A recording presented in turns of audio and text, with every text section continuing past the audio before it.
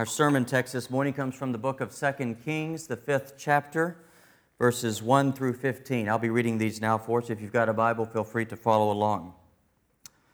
Naaman, the commander of the army of the king of Syria, was a great man with his master and in high favor, because by him the Lord had given victory to Syria. He was a mighty man of valor, but he was a leper. Now the Syrians, on one of their raids, had carried off a little girl from the land of Israel, and she worked in the service of Naaman's wife. And she said to her mistress, "Would that my Lord were with the prophet who is in Samaria. He would cure him of his leprosy." So Naaman went in and told his Lord thus, and spoke the girl from the land of Israel. And the king of Syria said, "Go now, and I will send a letter to you to the king of Israel."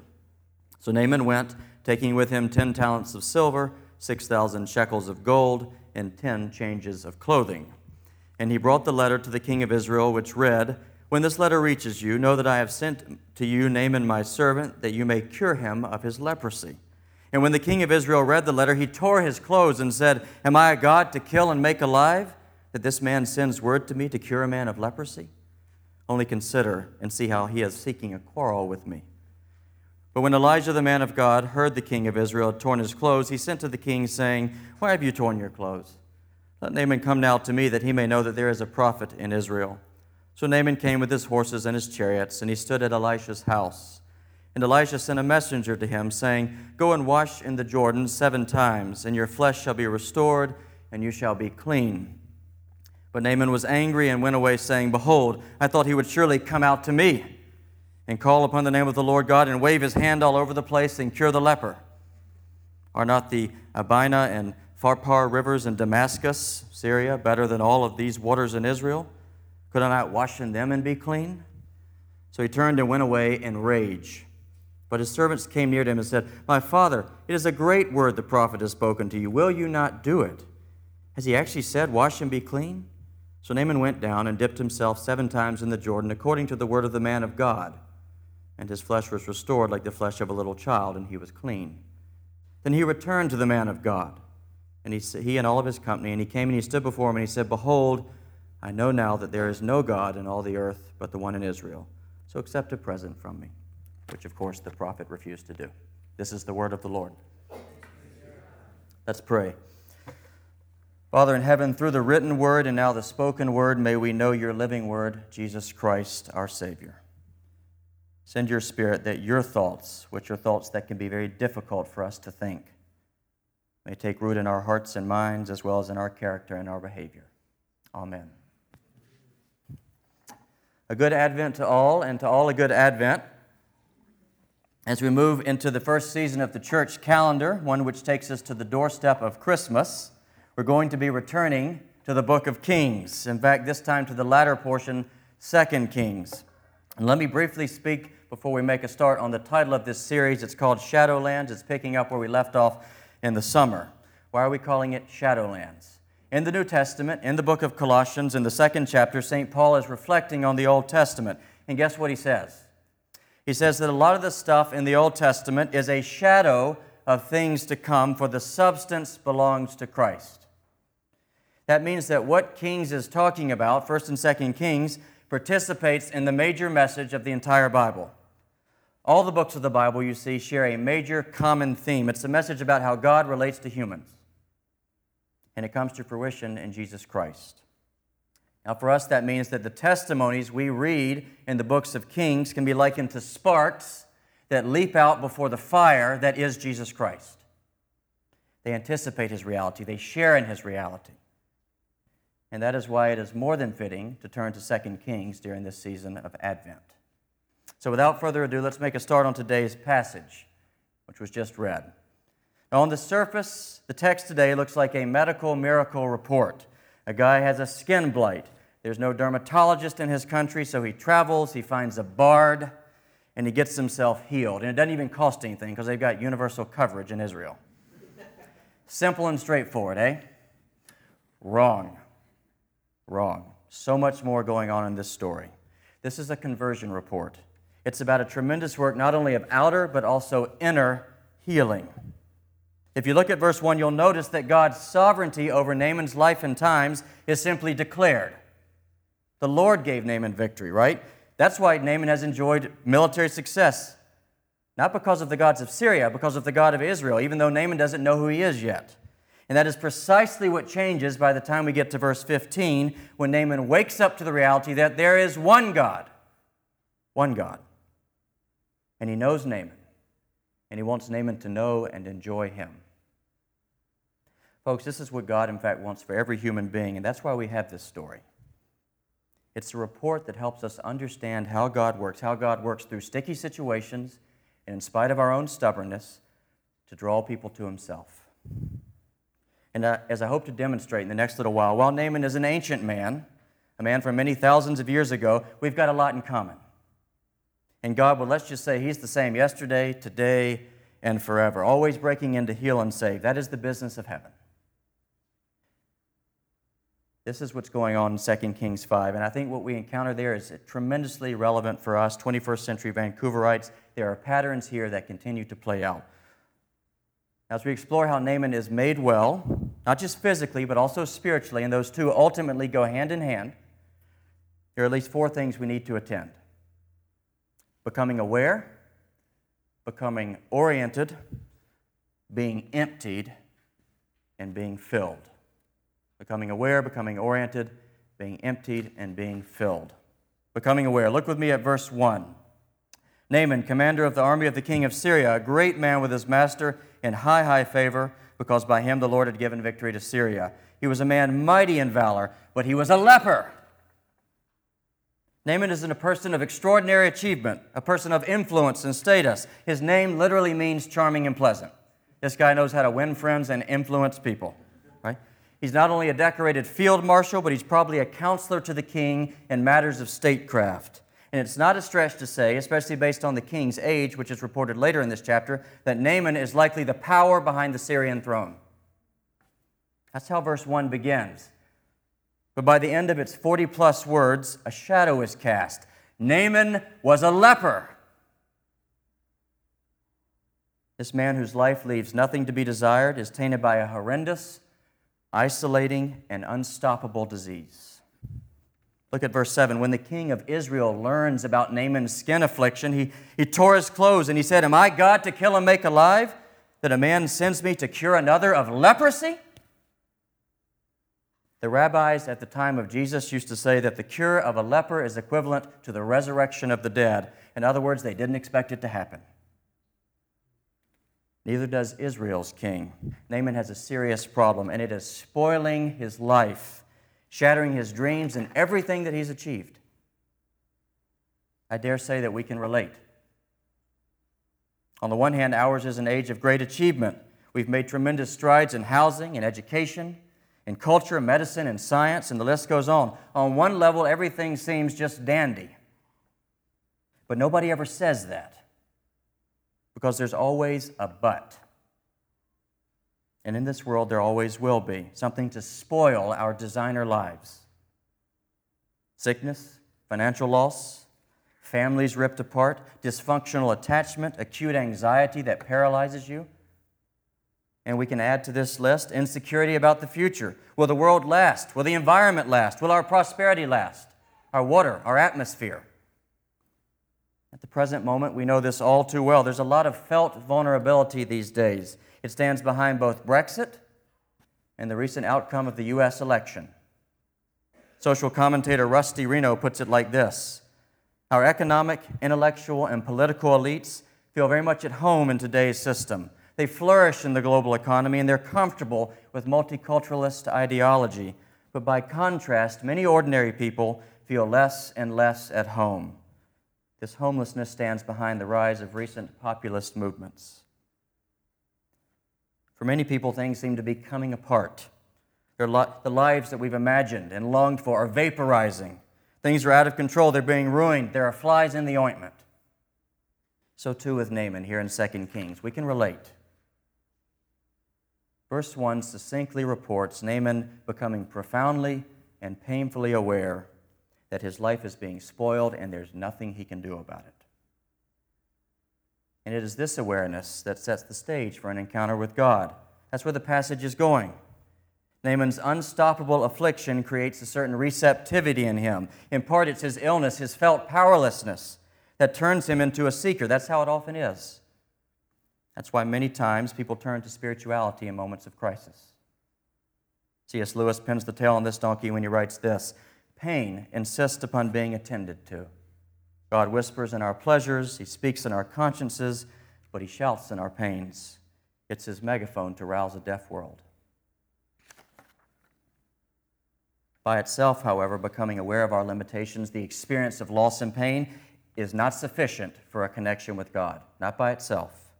Look now at verses 2 and 3.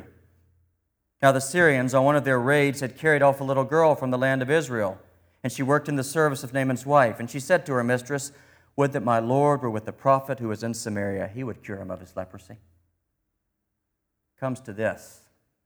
On their own, our pain and our problems are not enough to lead us to God. We know this. We all know people who have encountered or are encountering right now great pain and suffering and are in no way coming close to God through it.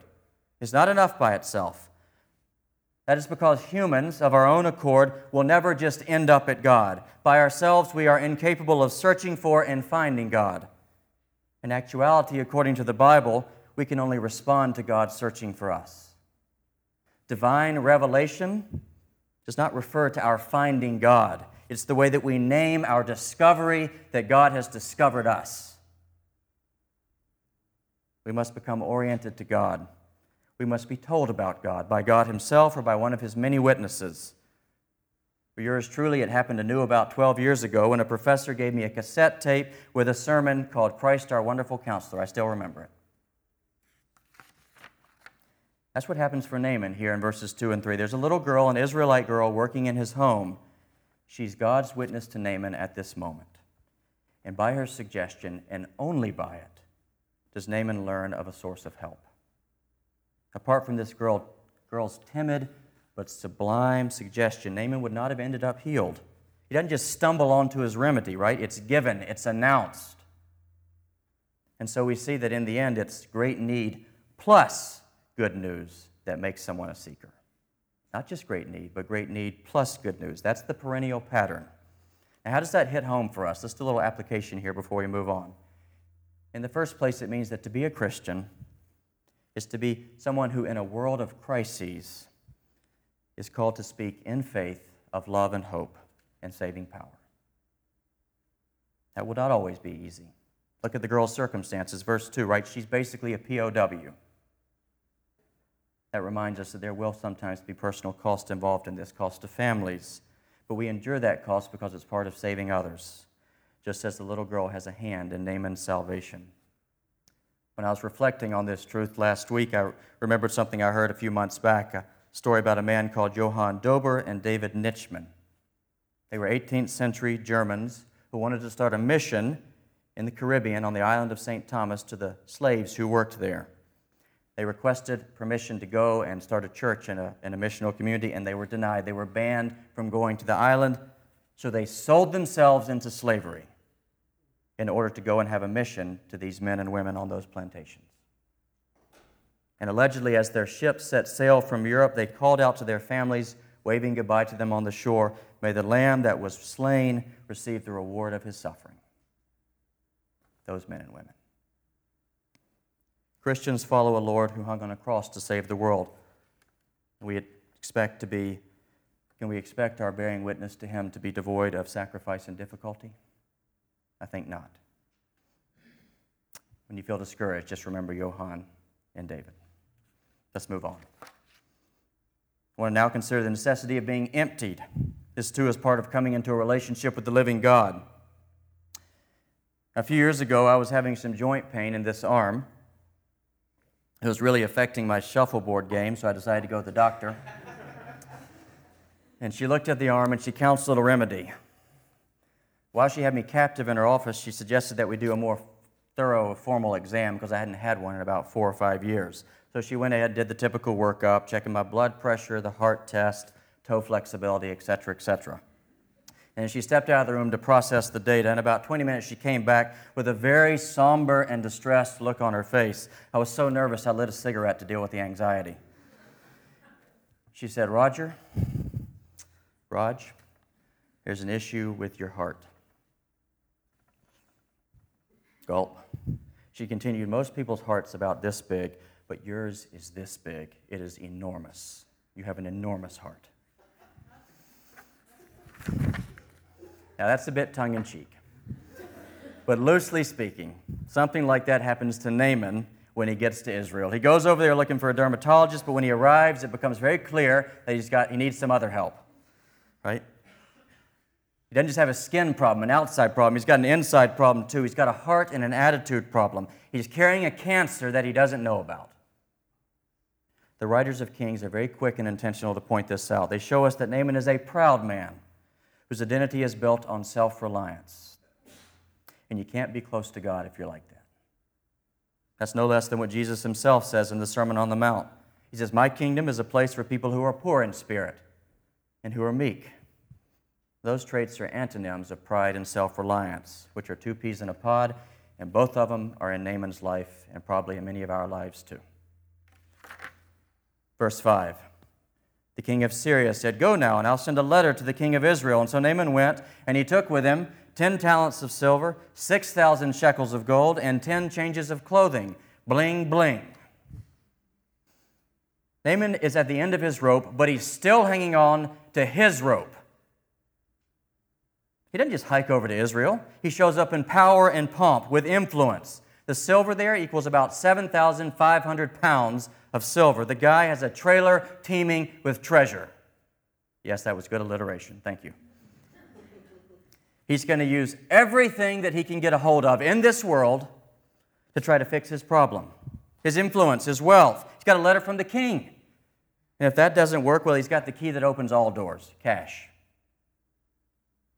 That's called self-reliance. In our culture, we crave it. Verse 6, Naaman was recommended by the girl to see a prophet. But he didn't go to a prophet. He goes to the king. If you want to get something done, you go to the top. Someone like Naaman has that type of power. Commentators suggest that this action reflects Naaman's ideas about how religion works, right? Very typical in the ancient Near East. Namely, that the king is always the boss of the priest and the prophet. They're under his thumb. The religious machinery is under his thumb. Well, Naaman does not know where he is. Things don't work that way in Israel. God is not the living God. He's not beholden to humans. He's not our PA. The king of Israel knows what Naaman doesn't know. That's why he cries out. He can't control God. He can't control God's prophet. He thinks the whole thing's a scenario to set a trap and cause some sort of international incident. Fasten now on to verses 9 through 11 with me. So Naaman came with his horses and his chariots and all that treasure, and he stood at the front of Elijah's house. And Elijah sent a messenger out to him, saying, go and wash in the Jordan 7 times, and your flesh will be restored, and you'll be clean. But Naaman was angry, and he went away, saying, behold, I thought he would surely come out to me and stand and call upon the name of the Lord his God and wave his hands and cure the leper. At the invitation of Elijah in verse 8, Naaman gets back in his Lincoln Town car, chauffeured of course, and moves his entourage out to Elijah's little modest hermitage. And he expects Elijah to roller skate out and take his order. That's what Naaman's accustomed to. Based on all he's accomplished, all the heights he's climbed, he deserves some special treatment, even from Israel's God. That's what happens when self-reliant people attain success. Don't we all know it? It's called pride. And together with self-reliance, it's got to be emptied because Naaman cannot be close to God, the only one that can really save him, as long as those qualities are defining his identity. That's Naaman's hidden cancer. God's going to treat it as well. God loves Naaman way too much to ignore that. Now, what happens next is the emptying procedure. First, Naaman gets snubbed. Look at verse 10. We read that Elijah refuses personal contact with him. We can assume that decision on Elijah's part is a directive from God because Elijah is normally more hands-on in his work. If you read chapter 4, he's very hands-on, but not this time. He keeps at a distance. Old Testament scholar Ian Provan explains that if the prophet Elijah had been personally involved, if he'd gone out and kowtowed before Naaman, Naaman would have been at risk of thinking that his healing and salvation could still be found in this world. a world in which someone like Naaman exercised tremendous power and authority. And that would simply reinforce his self-reliance, which in turn cuts him off from the only one who can really save him. See, biblically speaking, to be self-reliant is to regard yourself as God. And that makes it quite difficult to know the true God. It's a crippling delusion. Now, the importance of Elijah's hands-off strategy cannot be understated. If you look at verse 13, you get another little periscope into Naaman's heart. But his servants came to him and said, "My father, it is a great word that the prophet has spoken to you. Will you not do it?" Naaman likes to do great things. And so his servants are pandering to his ego. Look, how he did tell you to do something great. Going to bathe in the river is a great thing. One insightful old preacher, C.H. Spurgeon, concludes that Naaman wants to have a hand in his cure. He wants to have some satisfaction in taking care of himself. We know about that, don't we? Therefore, he's underwhelmed by Elijah's prescription. It's something that's not going to allow him to take any credit or get any glory. Naaman's a doer. He wants to have a hand in his salvation. That's why he's angry and irate in verse 11, which the Hebrew language suggests. He's basically been told, you'll be made well, but you're not going to be part of the solution, and no special treatment for you.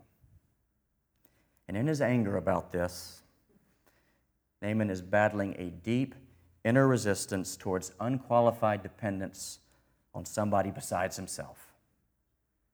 So intense, he almost walks away from the chance of getting cured. How's that for pride? I've been there before. Have you? It really is nasty. Naaman's pride and self-reliance have to be emptied, stripped away. Salvation lies there and there only. That's what Elijah's odd course of action is meant to do. All of this makes me think of a verse from Psalm 32. The Lord will instruct you, and he will teach you the way. Don't be like a horse or a mule without understanding, which must be curbed, or I will not be near you. Psalm 32. God wants to be near Naaman, but unless Naaman is emptied, that cannot happen. Now, what can we say about this emptying that is a prelude to real connection with the real God? It's about despairing the world. Naaman's got to see that there are certain problems in his life and in the world which nothing in the world can resolve. The words of the king of Israel in verse 7 must become his own words. Am I a God to kill and heal? No. No, I'm not. Naaman's got to be broken. All of us have to see that there are some problems so great that none of us can deal with them. No human can pay certain prices. This emptying, as we've seen, begins with a snub in verse 11, and it finishes when Naaman grudgingly goes down to the river of Israel in verse 14. He's received that exhortation from his servants not to storm off in anger, and it serves to spur just enough humility to prevent him from cutting off his nose to spite his face. You need to see that for Naaman, going to the river Jordan in Israel to wash is a huge slice of humble pie. Naaman's the military commandant of Syria, Israel's greatest rival at this time. And at this particular moment in the narrative of Kings, Syria's got the upper hand. So Naaman's being told to publicly wash in the land of the enemies that he has been disgracing in battle up to this point. Be a bit like a U.S. president having to go over to the Soviet Union during the Cold War to get a medical procedure.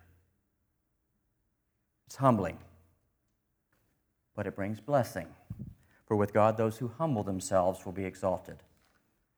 And so it is. Just as winter gives way to spring, so too does emptying make room for filling. Look with me, stare with me now at verses 14 and 15. So he went down and he dipped himself 7 times in the Jordan, according to the word of the man of God. And his flesh was restored like the flesh of a little child, and he was clean. And then he returned to that man of God, he and all of his company, and he came and he stood before him and he said, Behold, I know now there is no God in all the earth but in Israel. Now, according to verse 12, Naaman's really peeved that he had to travel to Israel just to wash in their river. He's got better rivers in his own country. For someone like Naaman, everything in Syria is always going to be better. But this and only this river is the one with power. Because this is the river that God has chosen, and God is the one working, not Naaman. There's one river that will heal because there is one God that can heal. And that God suffers no rivals, including Naaman's ego. Yeah, this is a God who yearns to bless and restore. That's the significance of the 7 dips that Naaman makes in that river. In the Scripture, as some of you will know, the number 7 is associated with blessing and the goodness of creation. It's about shalom. It's about things working like they're supposed to work, our bodies, relationships. You get a taste of that in Genesis 1 and 2, but then it all gets shattered in Genesis 3 when humanity falls away from God out of self-reliance and pride. According to the Bible, that shattering is the root cause of everything that is spoiled in this world, which is precisely why God, when He moves to heal and save Naaman, doesn't just deal with the skin affliction. It's God's way of saying, I can do so much more for you. In fact, I have so much more for you. We Vancouverites can appreciate this quality of God. He is a practitioner of holistic medicine, concerned with both body and soul. That's the God of the Bible. Friends, in these events, God is dealing with the more systemic problem of what we would call sin in Naaman in its original and familiar form of self-reliance and pride. Those things have to be driven out. Naaman's got to realize that the greatest deed that he can do is to simply admit that there are deeds he can't do, problems he can't fix.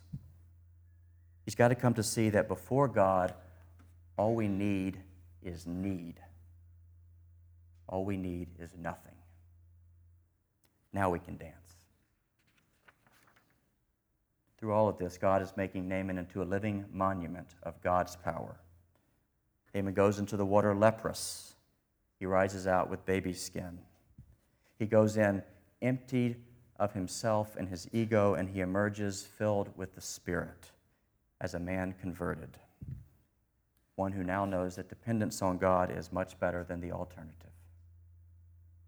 That's verse 15. He says, there is no God but this one. According to the New Testament, a person cannot recognize God like that with integrity unless the Spirit of God has done something in them.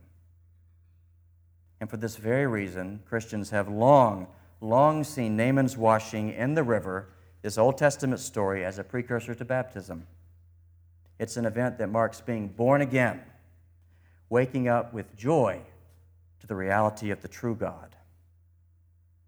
By the way, we can be sure that any displeasure Naaman experienced in being emptied has now been long forgotten. In the profession, in the declaration of verse 15, things come full circle in this story. And this is something that's often missed, but it's incredible, so perk up your ears for this one. This is my greatest exegetical discovery this week. Look back at verse 3. You see the word cure that's used there? Guess what? That is not the normal expected word for cure in Hebrew. The normal word for cure, for healing, is rapha. This is not that word. It's another one. I won't pronounce it because I can't do it properly. It's a word that catches you off guard if you read this passage in Hebrew. It's a word that literally means to gather. So the little girl is basically saying, go to Israel, Naaman. There's a prophet there who will gather you. Now, what does that strange speech act mean? It actually makes perfect sense in light of how the story ends. Naaman doesn't simply receive a remedy for his skin malady. He gets brought into God's family. He gets gathered into the people of God. That's the ultimate cure. That's the only place where we encounter blessing and power and help that will, in the end, be greater than everything which spoils our lives. For the same Spirit that resurrected Jesus Christ is at work in those who call Him Lord. We see it right here in Naaman overcoming the death in his body. That's the substance of hope in God. Naaman got it. Do you know it? Do we know it? God wants us to know it. God wants to give it. That is God's great pleasure. And it is the only path to security and gladness in a world of chances and changes, where there will always be some form of leprosy in our lives. You see, our lot is with Naaman. Like him, there are going to be things that spoil us. It may be happening for some of you right now. Something like that happened for me about 10 days ago. But like Naaman, they don't have to have the final word. You see, there's a little girl that orients us as well, that points to healing and salvation. Healing and salvation that will sometimes be present, but that will always be in the future. A little girl that beckons us to be gathered into the family of God, except this isn't just a word she speaks, it's a word she carried. Our little girl is called Mary. She too was familiar with hardship, like the slave girl in verse 2. And the New Testament tells us that she carried God's word in her womb for 9 long months. That's one of the things we remember in this season of Advent. And when God's word inside Mary was born, she called him Jesus. That means God saves. And Jesus grew into a great prophet, much greater than Elijah, because Jesus wasn't just a prophet of God, he was God as prophet, God himself.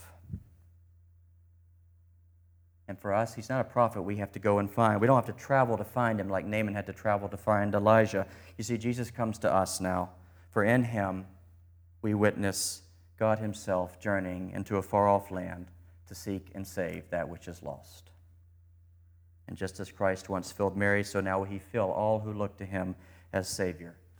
Today, at this moment, I am his witness. The only thing you need is need. Can you let go? Can you let go to be caught by the only one who can spoil the things that otherwise spoil our lives? It's time to get well.